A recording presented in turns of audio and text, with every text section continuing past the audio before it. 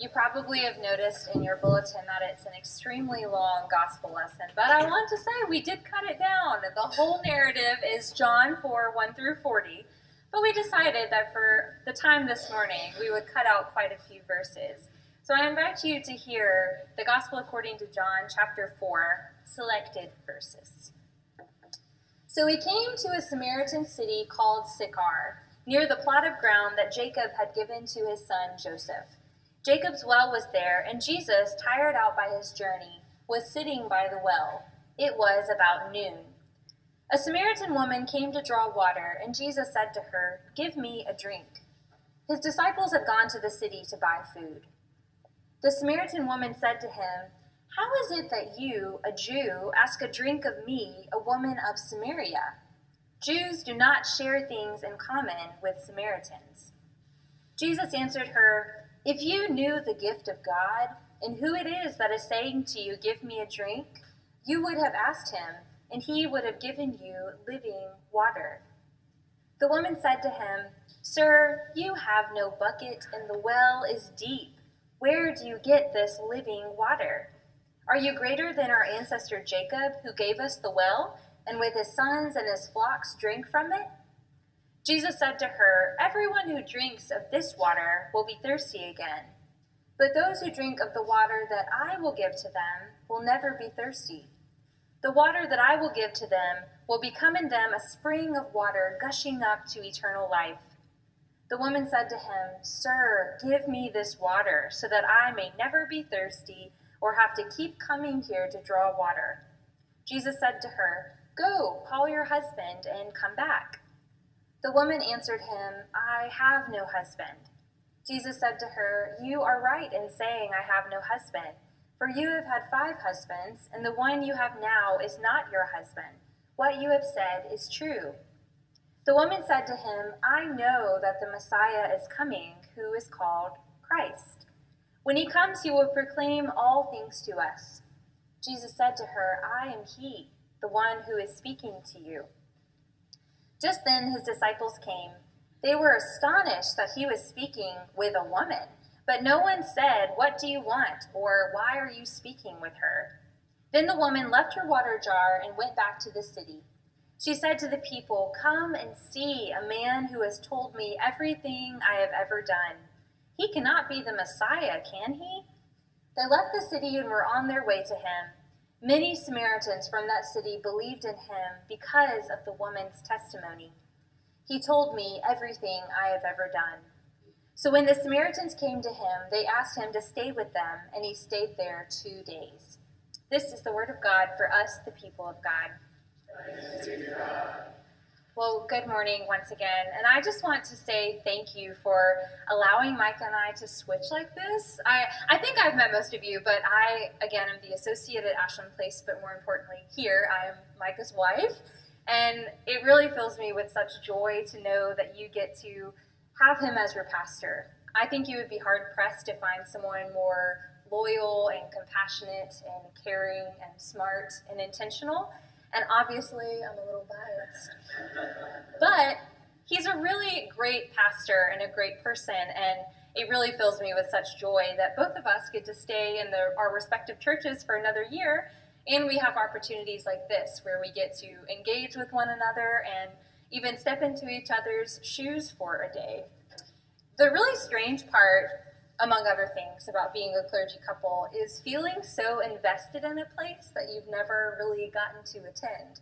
Like, I really feel invested in Springfield Avenue, even though this is my first Sunday morning worship experience with you. And I know he feels the same way about Ashland Place. You know, I've come to Bible studies and Lenten services when I can, but it's just kind of impossible to be here on a Sunday morning. But I know that you are going to notice a few differences between Micah and I, so I'm just going to go ahead and name them. There are some differences. Obviously, I wear dresses and he wears bow ties. I preach from paper. He preaches from an iPad, always. As long as I've known him, he has been very animated. He likes to move around. I can almost guarantee I will not move from exactly where I am. He's also insanely smart, so on his iPad that he always has are just a few bullet points. I have every word I intend to say written out in like a manuscript form. And the last thing that we've already had a little joke about this morning is I lovingly call Micah a long-winded preacher. And I finally have proof. Because last week, we worked together to write these sermons, the one from last week and the one from this week. And after going back and listening to them, because we have technology, we can listen and see exactly what the person said. His sermon was 32 minutes, and mine was 17. So you're going to get out of here early today. So my point is this. Yes, we have a lot in common. Obviously, we have similar passions and calls in our lives, but we are two very different people. Just as Springhill Avenue United Methodist Church and Ashland Place United Methodist Church have a lot in common. They're both United Methodist churches. They're both in Midtown. They're both in these beautiful historic buildings. And yet there are major differences. And the differences, even though they're not bad, act as barriers sometimes, neighborhood barriers, if you will. We both have services on Sunday morning, so we don't really get to know each other. We have our own programming and traditions and history. And all of these things, again, they're not bad, but they do keep us from knowing each other. So last week, we started studying the text where Jesus was asked by a scribe, what are the two greatest commandments? And he says the two greatest commandments are to love God and love your neighbor as yourself. Well, as we started thinking about being neighbor churches and neighbor pastors, and thinking about neighboring in general, we realized that a lot of the barriers that keep us from knowing each other as two congregations that are half a mile away are really the same type of barriers that keep us from knowing those people who live next door to us or across the street or down the cul-de-sac. And so we know that we are supposed to love our neighbors. And so I think what Micah really talked about last week and what we talked about in the sermon was, what if Jesus meant that we are supposed to love our actual neighbors, those who we are geographically close to where we live? Because in the church, we're really good at calling everyone our neighbor and inviting everyone into the fold. But often when we do that, when we put out this blanket statement and say, oh, everyone's my neighbor, often that gives us a good excuse to avoid action with those who are right beside us. When the authors were writing the book, The Art of Neighboring, which this series is based off of, they had this theory that Christians would probably have better or deeper or more meaningful relationships with their neighbors compared to non-Christian households. So they went out with this theory and they surveyed all of these neighborhoods, hundreds of houses, and found that their theory was actually false. They found that it didn't really make a difference if the households were Christians or not Christians, and this really surprised them because, after all, it is the second greatest commandment, to love your neighbor as yourself. But sadly, they found that most people didn't even know the names of the people who lived right next to them. Last week, you should have gotten one of these, and there's some on the back table if you didn't get one. I got to share with Ashland Place that I was really proud of one of my squares. And I was just trying to be very transparent that this series is just as much for us as it is for anybody, that we've got work to do with knowing and loving our actual neighbors. And I have to confess this morning, we've lived in the Springhill Avenue parsonage for 2 years, and we probably have met most of our neighbors, but we only have a really close relationship with one family. And even that came about in kind of a wonky way. I was out walking Peanut one morning. I hope he shared with you about Peanut, Shirley, our dog, a beloved dog. Yes, so I was out walking Peanut one morning, and there was nobody else out on the cul-de-sac. And then all of a sudden, I heard behind us a dog, charging toward us. And it was very scary. It wasn't like a small dog. It was a really big dog, muscular, running very fast straight toward us. I'm not sure who was more afraid, Peanut or I. And I didn't know what to do. I looked around and there were no other people outside, just this dog without a leash, without a collar. But luckily, a few seconds before the dog got to us, the neighbors from this house ran out and said, oh my gosh, we're so sorry. Our dog just slipped out the door. He's very friendly. And they came and put a leash on him and took him home. Well, from that came a few more awkward encounters with them just saying, I'm so sorry, I'm so sorry, and us saying, it's fine, really, it's fine, but, it was a little scary. But ultimately that led to getting to know them and asking their name, their story, how they got to Mobile, what they do with their days. And I'm happy to say that as of today, we've had them over for dinner, they've had us over for dinner, we send Christmas cards. It feels like a really good neighboring relationship. But again, this was not because we set out to be very intentional with our neighbors, unfortunately. This is a confession that I'm doing right now. I wish I could say that we intentionally went door to door and sought to form these deep and meaningful relationships. But this came about because a dog got out and we were in the right place to interact with that dog and that family.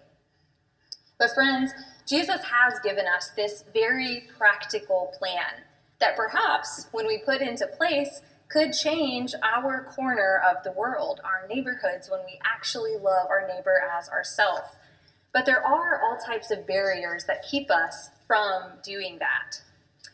Our gospel text this morning, the big chunk that I read just a moment ago, is from the Gospel of John.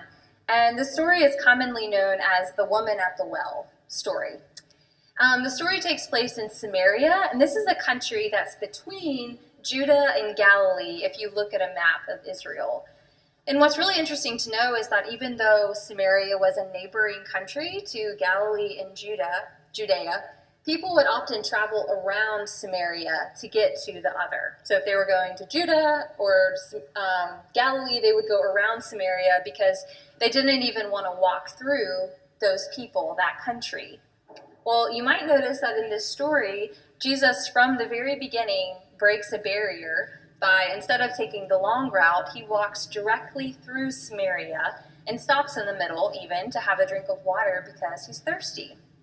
So when he arrives at this well, and wells are, in the Bible, a really common place where people would meet and have conversation because it's where you would get your water. But what's uncommon in this story is that Jesus met this woman at the well at noon. It would have been extremely hot, and it's interesting that this woman chose to come at noon, and perhaps it's because she was trying to avoid other people. She wasn't looking to talk to anybody that day. But that's where she finds Jesus, and Jesus begins to speak to her. Again, there are several barriers at place here that should keep them from having a conversation. And these are not just like unspoken barriers. These are like, I wouldn't say laws, but these are things that you just would not do. He is a man, she is a woman. He is a Jew, she is a Samaritan, and they are strangers. Jesus really has no business talking to her, especially talking to her about her personal life.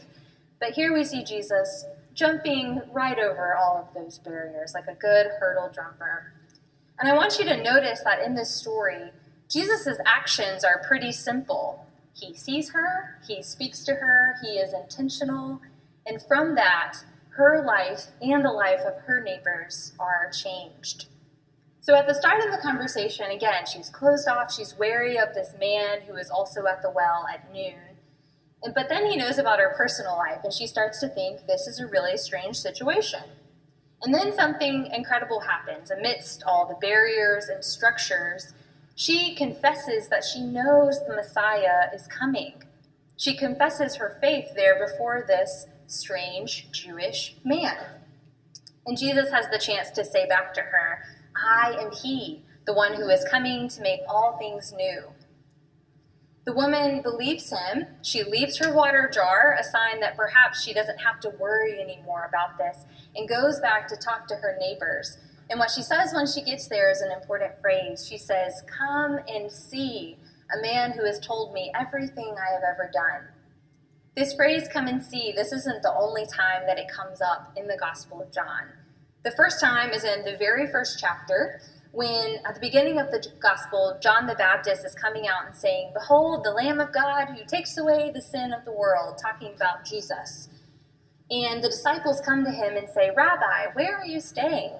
And Jesus says, come and see. A few verses later, Jesus calls Philip and Nathanael to be his disciples, to follow him to the ends of the earth. And Nathanael says, can anything good come out of Nazareth? Jesus says, come and see. And then later in John chapter 11, so after our passage for today, after Lazarus has died and Jesus has come too late, they think, to come and save him, He asked, "Where have you laid Lazarus?"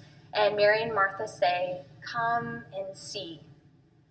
You see, each time this phrase is used, including in this passage with the Samaritan woman at the well, "come and see" is inviting those people around to experience something beyond understanding or words, or it's just beyond something you can just understand and know about within your mind. It's an invitation to experience something deeper. So when the Samaritan woman says, "Come and see," to her community, she is inviting her neighbors in Samaria into the same experience she has just had with Jesus. This is the power of being intentional. Again, think about what Jesus did. It really wasn't that huge of a thing. He spoke to someone he came across on his journey. And yet, he risked this awkward situation. He spoke to her even though he wasn't supposed to, or it might be weird.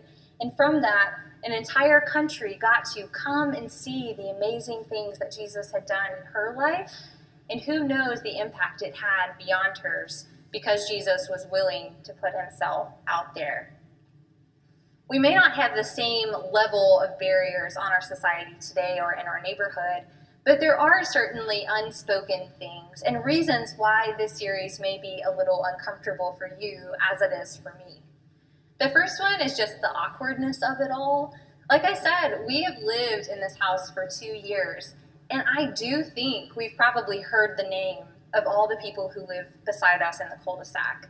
But because we weren't intentional in following up with those people or in getting to know them any deeper, it feels a little weird at this point to go back and say, "Oh, I'd like to introduce myself to you again," even though I know we've met, we know things about each other, but we don't actually know each other. But conversations can't go much further if we don't and know their name to begin with. So the first thing that always is a barrier in the study that these people did in writing this book, and I know for sure in my life, is overcoming that awkwardness of it and stepping out. Another huge barrier that keeps us from knowing the people who actually live beside us is the time. Forming a relationship does take time and intentional energy, and perhaps like me, you have your schedules pretty laid out. Perhaps you have a family and kids or parents you take care of, and you don't have a whole lot of extra time that you can be just giving to anybody. Those are sacred moments that you have by yourself. But this is what Jesus has called us to do, is to give some of our time, some of our energy to put into these intentional relationships. And the third barrier that I see is just a general disinterest or apathy about the whole thing. You might be saying, "No, that's okay. I've already got some really great friends. They live across town, but we're really good neighbors, so that probably counts well enough for me." Or perhaps you have family in town, and again, we are really, really good at coming up with reasons why it's not the right time for us, or why it's probably someone else's job to do that. We might say we're too old, or we're too young, we're too tired, or we're too busy. Or what if my neighbors don't like me? What if they are not interested in getting to know me? But this commandment from Jesus is a non-negotiable. Again, it is the second greatest commandment, to love God and to love our neighbor. Jesus has called us to love our neighbor as ourselves, because these intentional relationships are how Jesus changes the world. Similar to the 1 John passage from last week, our passage from James today is kind of a gut punch. It's a brutal reality check about how we're doing in our faith. Last week it said, if we do not love, then we probably do not love God. That's a quote, not a real quote, that's a me quote. And then today we come to James, and I want to read a little bit of it again. It says, "What good is it, my brothers and sisters, if you say you have faith but do not have works? Faith by itself, if it has no works, is dead." Love is a verb, and faith is a verb. Both must be bigger than our feelings of uncomfortable or nervousness about what it means, because we have been shown this great, magnificent love and mercy and grace from God, and we are called, commanded even, to show that same love and grace to others. Jesus showed us how to be a neighbor with the Samaritan woman at the well. He was intentional, he was thoughtful, he was curious, and he was able to point her towards the one who would give living water. His love and action led her to invite others to come and see the amazing things that Jesus has done in my life, and I know can do in your life as well. Again, Jesus has commanded us to love God and to love our neighbors because this is how the world is changed. Our hope from this sermon series is that we will come out with a conviction that it is theologically important for us to know our neighbors. And again, this seems like something that should be simple because it's the first and second commandment, but I know it's a challenge. Personally, it's a challenge in our community, it's a challenge at Ashland Place, it's a challenge everywhere in Mobile. But we have been called. It matters that we love and know our neighbors. So here are some things that we can focus on to get us beyond those barriers. So we've named the problem. We know that there are lots of barriers. But here are 3 solutions that perhaps can lead us towards moving to stepping outside our door and introducing ourselves, perhaps for a second time, to some people who live around us. The first is just to remember your why. This commandment to love our neighbors was not given to make us miserable or resentful or grumpy or angry. This commandment was given because Jesus is trying to lead us into a deeper way of living, a more meaningful life where we have these real relationships with people beyond the surface level. So when we remember our why, not only that it was commanded of us, but also that it will lead to transformation, I think that can give us some energy. The second thing is we do have to make time. I won't say find time because we all have the same 24 hours in the day, but we can make time. Because whenever we are going to know and love people, it's not always going to be convenient. But we do have to think about how we want to spend our time, and we have to allow ourselves to be interruptible a little, which also is tough. But perhaps making time is as simple as going for a daily walk. And if you see someone outside or you see them in their window, just waving and perhaps even stopping to speak with them. That would be a way of making time. It can start small. And the last thing is that we can have faith that God is going to use this, that there will be fruit from these relationships. We can have faith that God, who has called us to do this, is not going to send us out on our own into these neighborhood homes, into this battlefield, it can feel like sometimes, having to get to know people that we don't know. God will be with us each step of the way. And again, if we have faith that God can see the road ahead of us, and God knows the fruit and the depth of relationship that can come from this, we can have peace, even when we're a little uncomfortable. So this is supposed to be a really practical series. Last week, the block map. And this week, we have Neighbor Night coming up. So here is your challenge for this week. I want you to actually invite one of your neighbors to Neighbor Night. And you can even blame me. You can say, we had this guest preacher, and she asked me to ask you to come for a free meal for Cammie's Old Dutch. I mean, it doesn't get much better than an invitation like this. It's not an awkward situation. There will be lots of people who don't know each other. So that is what I am inviting you and challenging you to do. Mike and I are going to be doing the same. We're going to be actually going to neighbors' houses and inviting them to come and join us for Neighbor Night. It's exactly what it's set up for. Because again, we believe that this is so important, the action of actually loving our neighbors, that we want to give concrete ways that we can measure our progress in this and to see where we have growing areas. Friends, these may seem like small steps, or this may seem like, yeah, we heard all of this last week. But again, world changers are those who do with what they have, what they can in their corner of the world. So let us be courageous and step out of our homes in faith that God will use that God will use our action and our faith in stepping out to do something amazing. I think we will all be really surprised and pleasantly happy with what it means to have relationships with people who do live right beside us. So let us pray.